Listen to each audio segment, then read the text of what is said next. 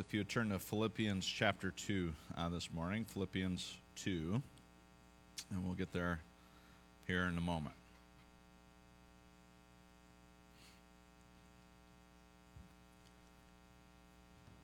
Now, Philippians 2 is another familiar passage. Last week we looked at one of the most famous stories in all of the Bible, in the parable of the prodigal son, and I just ask that we would pray and hear that story with fresh ears. And this morning I would like to pray and have us hear the most famous hymn of all and hear that song freshly again this morning. So let's pray and we'll continue. God, we love you. Thank you for this morning. Thank you for time together to study your word, your truth, and learn and remind ourselves, Lord, of your love, your grace, your mercy today. So God, I pray for my own ears and my own heart, my own mind. I pray for all of us here together today, united in one spirit, as one church, as one body, as one family, God, that we would hear today your word again, that it would renew our spirits within us. God, that we would turn our attention from ourselves and looking to the interests of others. Lord, the beauty of your word that you inspired and that you brought on our hearts, God, we just pray that we would hear it again today well.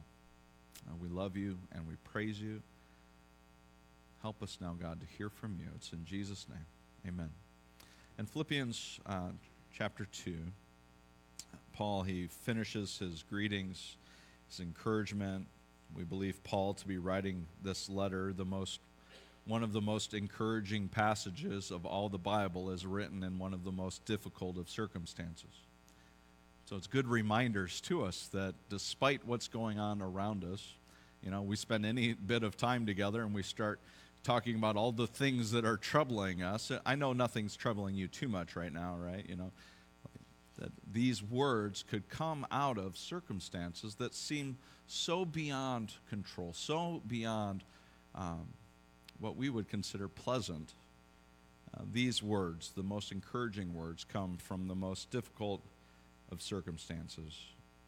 Let's hear Paul's heart for the church, beginning in Philippians 2.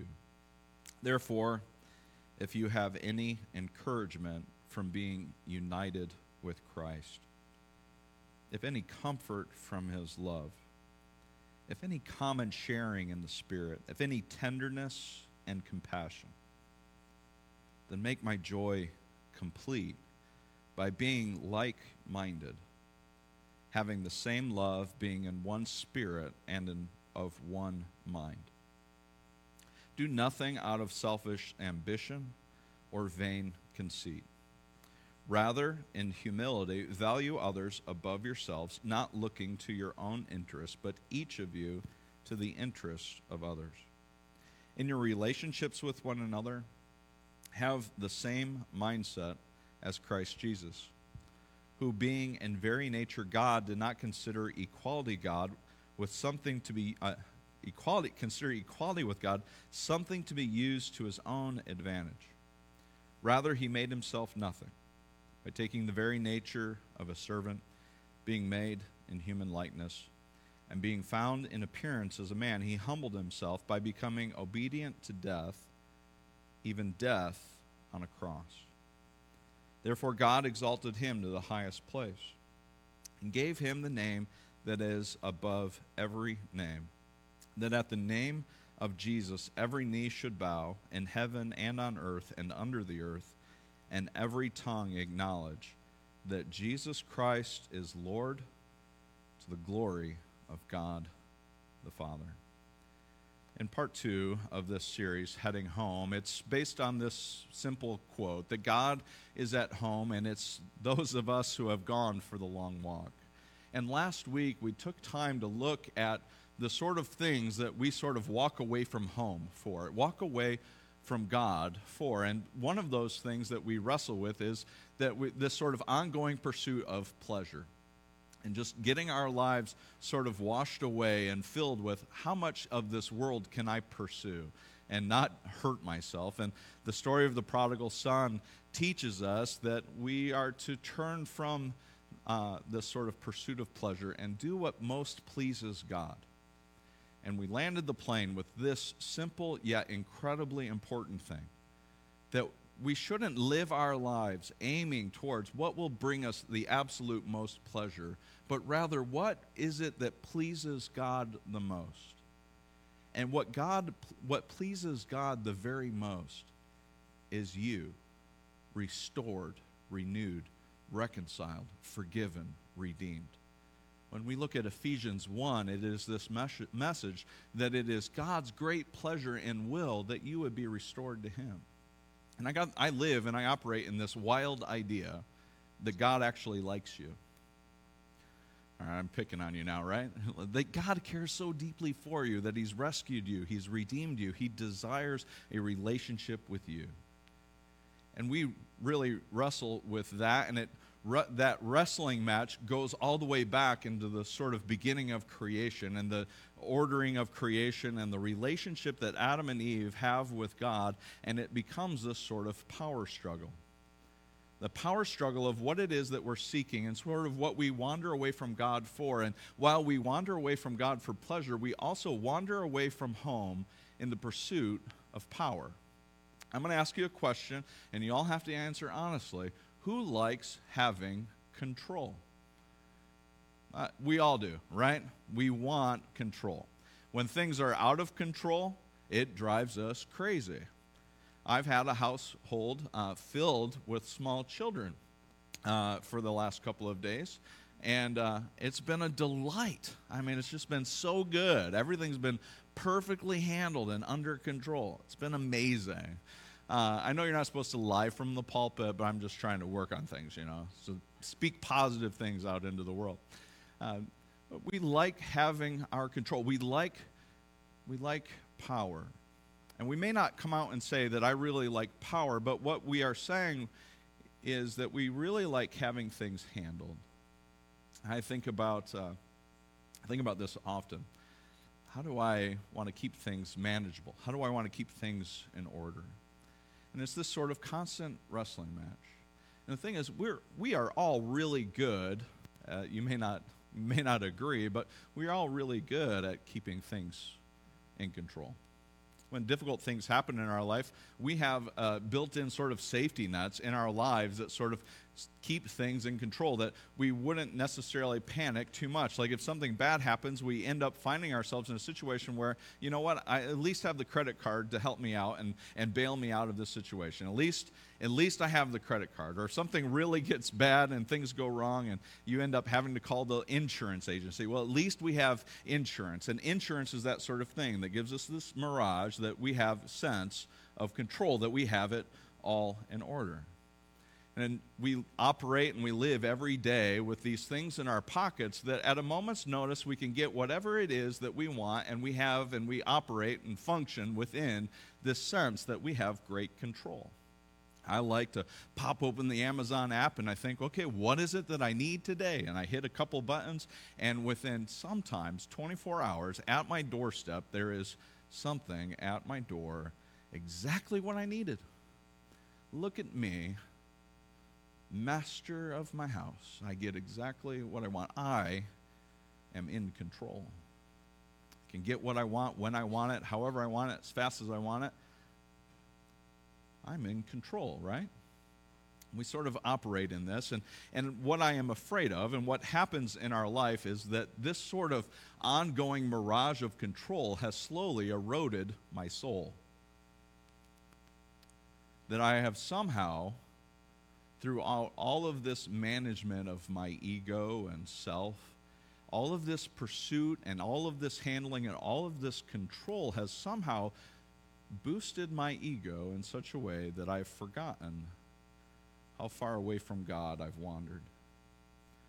There's a very powerful story in the life of Israel. Israel is called out of Egypt, and that first sort of real test, they're in the wilderness and they're in the desert of sin, and Moses leads the people there, and the people start grumbling and complaining. I know Israel likes to do that. We don't, but they do. And they grumble and complain, and they say, Moses, why did you drag us out of here just to die in the desert? We're going to die of thirst.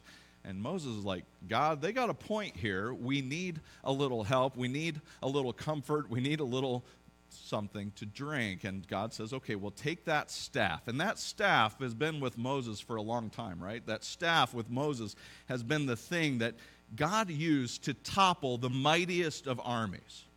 God uses this staff to show Pharaoh who's boss. God uses this staff to part waters. And he says, Moses, I want you to take that staff and I want you to strike the rock. And the rock at Meribah, the place of testing, Moses strikes the rock, and the rock does what? It pours out Gatorade, right? Everywhere for, water, right? Water. And so the water spreads, and the people quench their thirst. And several years later, in the book of Numbers, that happened in Exodus 17, and then in Numbers 20, a similar thing happens in another desert, in another place, and the people start complaining, say, we're thirsty, we need something to drink. And they cry out, and they say the same very grumbling and complaining things. And they say, God, you've taken us out of Egypt. We were never thirsty in Egypt. We always had what we needed. Why did you take us out here? And they start the grumbling and complaining. Moses goes to God and says, hey, well, what do we need to do? And God says, this time, Moses, I'd like for you to speak to the rock. And you've heard this story before, and you know what Moses does. He speaks to the rock, right? No, he doesn't speak to the rock. He takes that trusty old staff that's always been there for him, and he takes it and he strikes the rock, and nothing happens.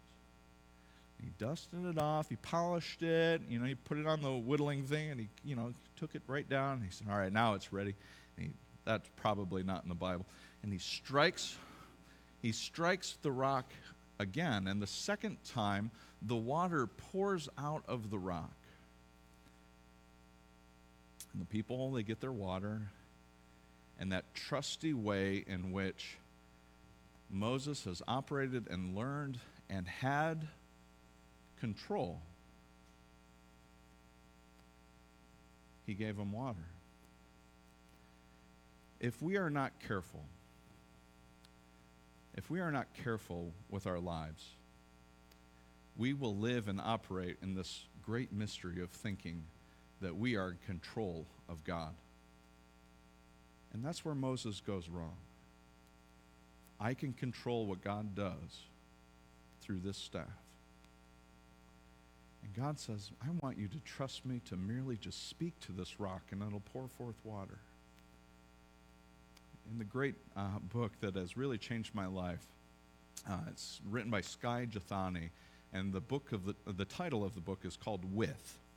And I've shared with you before several times over the years, because it's been so impactful to me, different snippets from the book. And it's all about a life with God. And he sets up the whole book by talking to, or sharing with us and teaching us that the way we relate to God is a life from God, a life for God, a life under God, and a life over God. And all of it is a way of sort of explaining and relating our relationship to God as a way to control God and get the outcomes that we want. And so we sort of adopt these different ideas in the way that we function and connect with God, and we say, well, I'm living my life for God. And the way that a life for God works is that if I do these things for God, then what happens? I get the outcomes that I want. I get the results. And so long as I'm doing these things for God, they will all work out well. Famously, this sort of connection sort of happens in an NFL game with the Buffalo Bills, and I'm trying to remember the guy's name. I think it was Stevens. That's not right. But anyways, he catches the ball in the end zone and he drops it, and he would have won the game. And after the game, he tweeted to God, and he says, God, I've done all of these things for you, and you made me drop the ball. I'd tell God that all the time. It's like, really, God? I blew it here. I did all of those things for you. Shouldn't it have worked out? And so we have this relationship with God where we feel like we have control. Just as Moses has control of God with the staff in his hands, we have our principles, we have our laws, we have our rules, we have our religion, we have all of these things that give us the outcome that we want. And as I preached last week and shared with you, encouraged you with, and what I want for you to hear today is that God doesn't want the for and the over and the under and all of that. He wants with. He wants you. What has brought God the greatest pleasure, what has brought God the greatest delight and joy is when something that is lost is found, when something that has wandered from home has come back. Who does God throw the party for but the lost sheep, the found coin, and the found son? But who is it that doesn't get to be in on the party? I think it's the one who's wandered away from home in pursuit of power. Remember in Luke 15, it starts with the Pharisees. And the Pharisees, what are they grumbling about? They're grumbling about sinners. Sinners, people who have done bad things, and they're hanging out with Jesus. And they say, who is this man that he is eating with sinners and tax collectors? And Jesus tells that story to those people and their hearts. And the very last illustration, very last parable is about the prodigal son coming home. But then there's one person who doesn't come home. He doesn't go into the party. He stays outside, and it was the older son. He said, I'm not going in there. I'm staying out here. And it's my fear sometimes. It's my heart sometimes where I wonder, in all of the pursuit of all of the control, of all of the outcomes, of all the things that I'm trying to keep in order in my life, that I haven't somehow managed to miss having a relationship with God. That all of this on the outside, I don't go in to the party in the home. I think Jesus is teaching the Pharisee, you're right there outside of the house. You're doing all of the things. But you're forgetting this one thing, a life with me. You're looking at Philippians 2, and you're saying, Jordan, you haven't talked about Philippians 2 yet. When are we going to talk about Philippians 2? Well, we'll talk about it now. When we seek control, whose interests do we have in mind? I don't know about you, but the way the remote control works, when I have it, it always finds what I want. And when someone else has it, man, are they bad at it. Well, why would you choose this? Yeah. We use our control to gain what interests us. And Paul looks at the church, and he has spent enough time with people to know that so long as we're seeking power, so long as we're seeking control, so long as this is the aim of our hearts, there will never be unity in the church. That so long as we live such hyper-individualized lives, we will never have peace, we will never have unity. And so Paul just says, would we pay attention to Jesus? When we look at the problems of our society, when we look at what is going on in the world around us, there has been a pursuit of power. And as one group gets power and another group gets power, and there's the sides arguing with one another, and they're in their own individual pursuits and all trying to gain power, there has always been this sense of control, and there's always someone fighting with one another. I don't need to elaborate any more than that. You can look at any aspect of any area of life, and you can look at your coworkers, you can look at politics, you can look in your home, you can look with your friends, you can look in your neighborhoods, and you can see people who are trying to use power to get what they want. And here's the hard part. Here's the part that most hurts. the world will do as it does.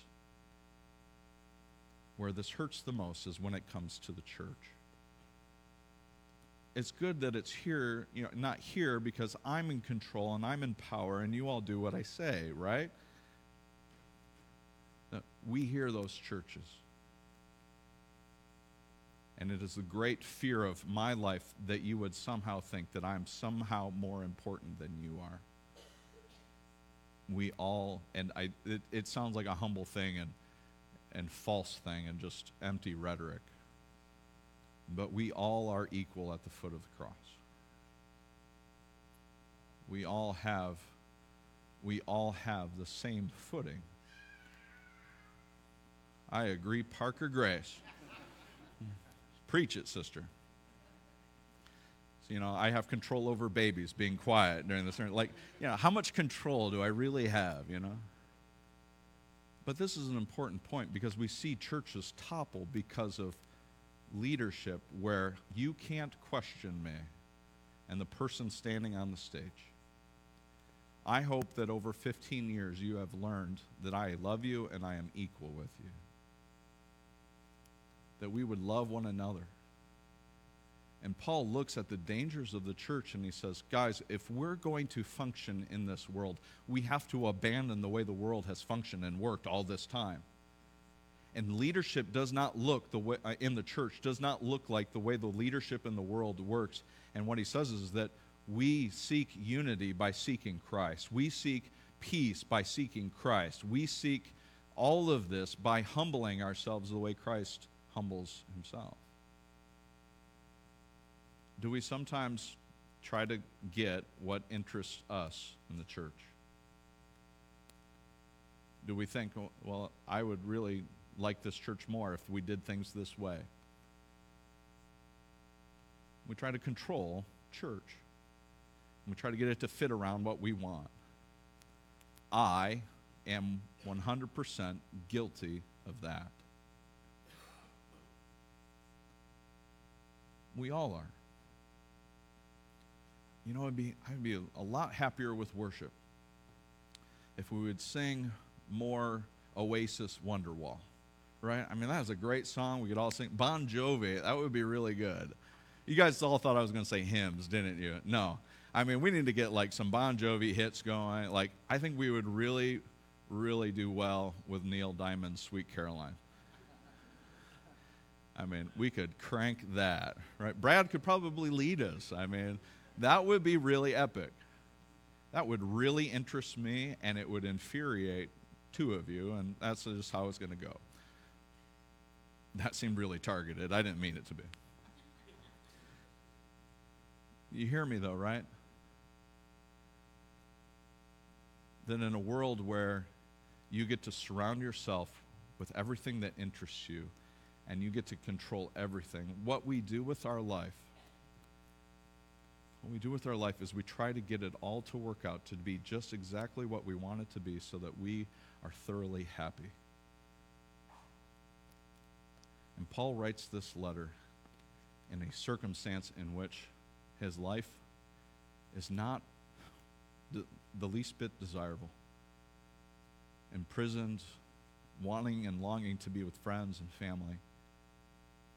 And he writes this letter and he says, you know what? The most important thing is our unity. The most important thing is that we would not pursue our own interest, but we would look to the interest of others, that we would value others above ourselves. I was thinking about this statement, valuing others over ourselves. It's really hard for us to value others over ourselves when I keep overvaluing myself.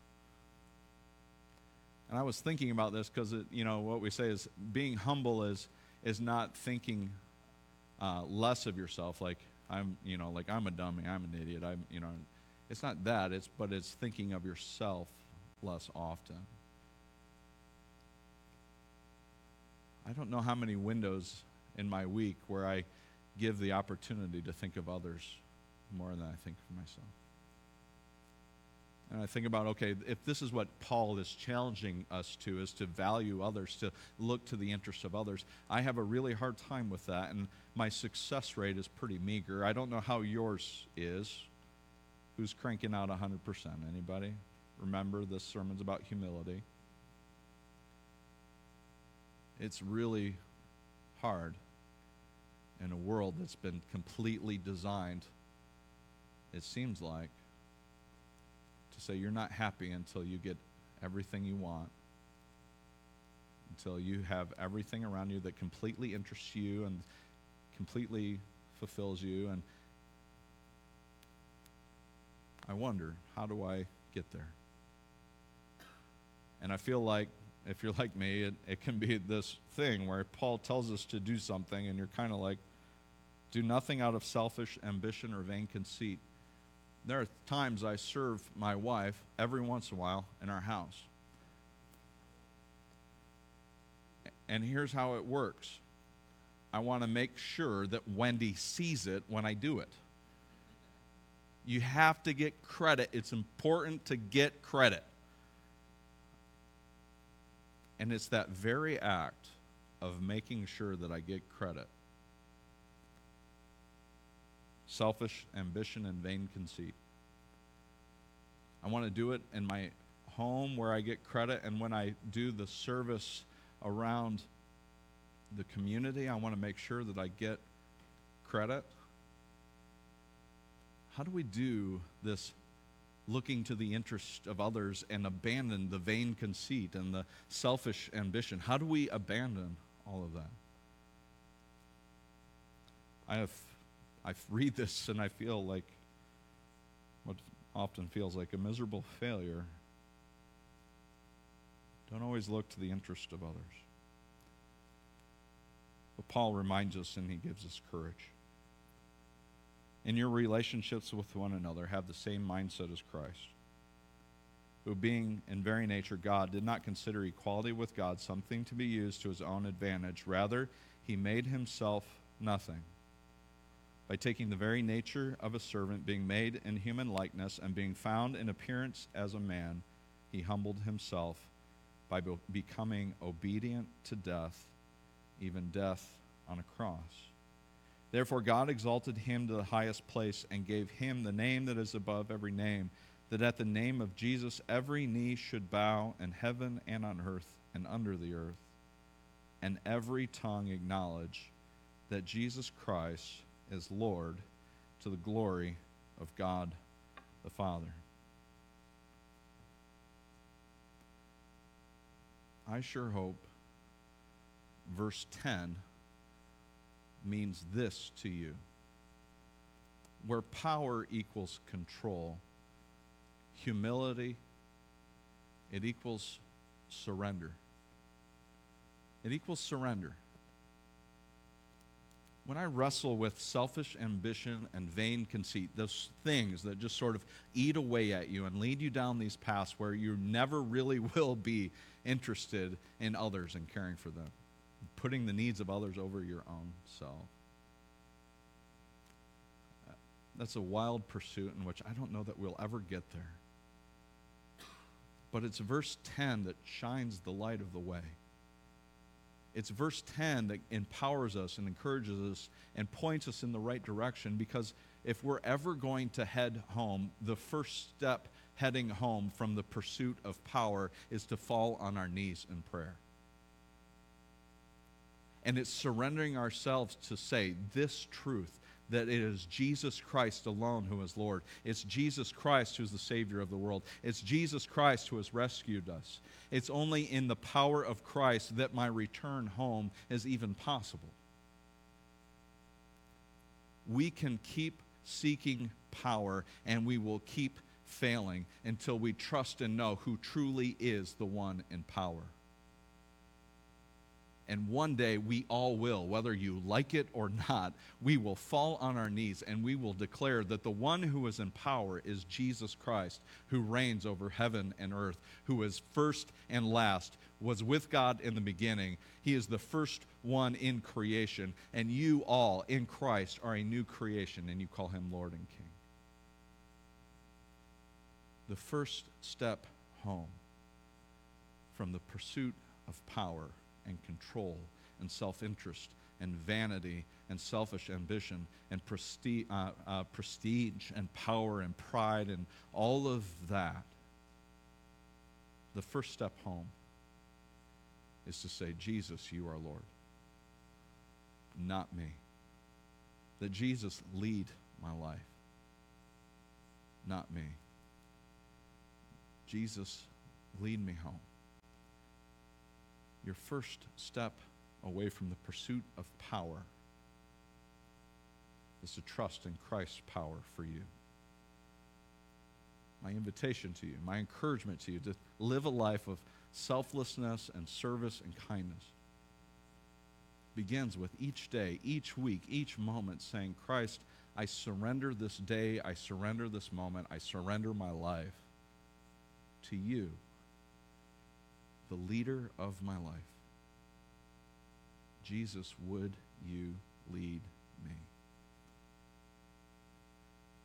We were at a week of camp a few weeks ago, and I had the joy of sharing the hope of salvation with kids.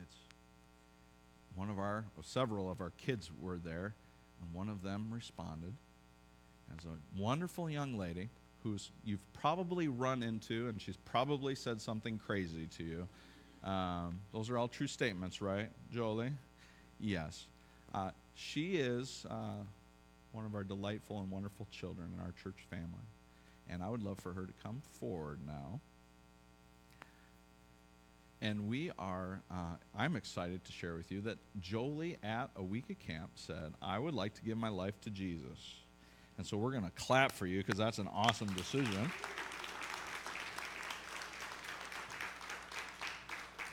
And I wanted to say something to you. You have a lot of family here today, right? A couple of people? Not a couple? How many? Are you seriously counting right now? We'll wait.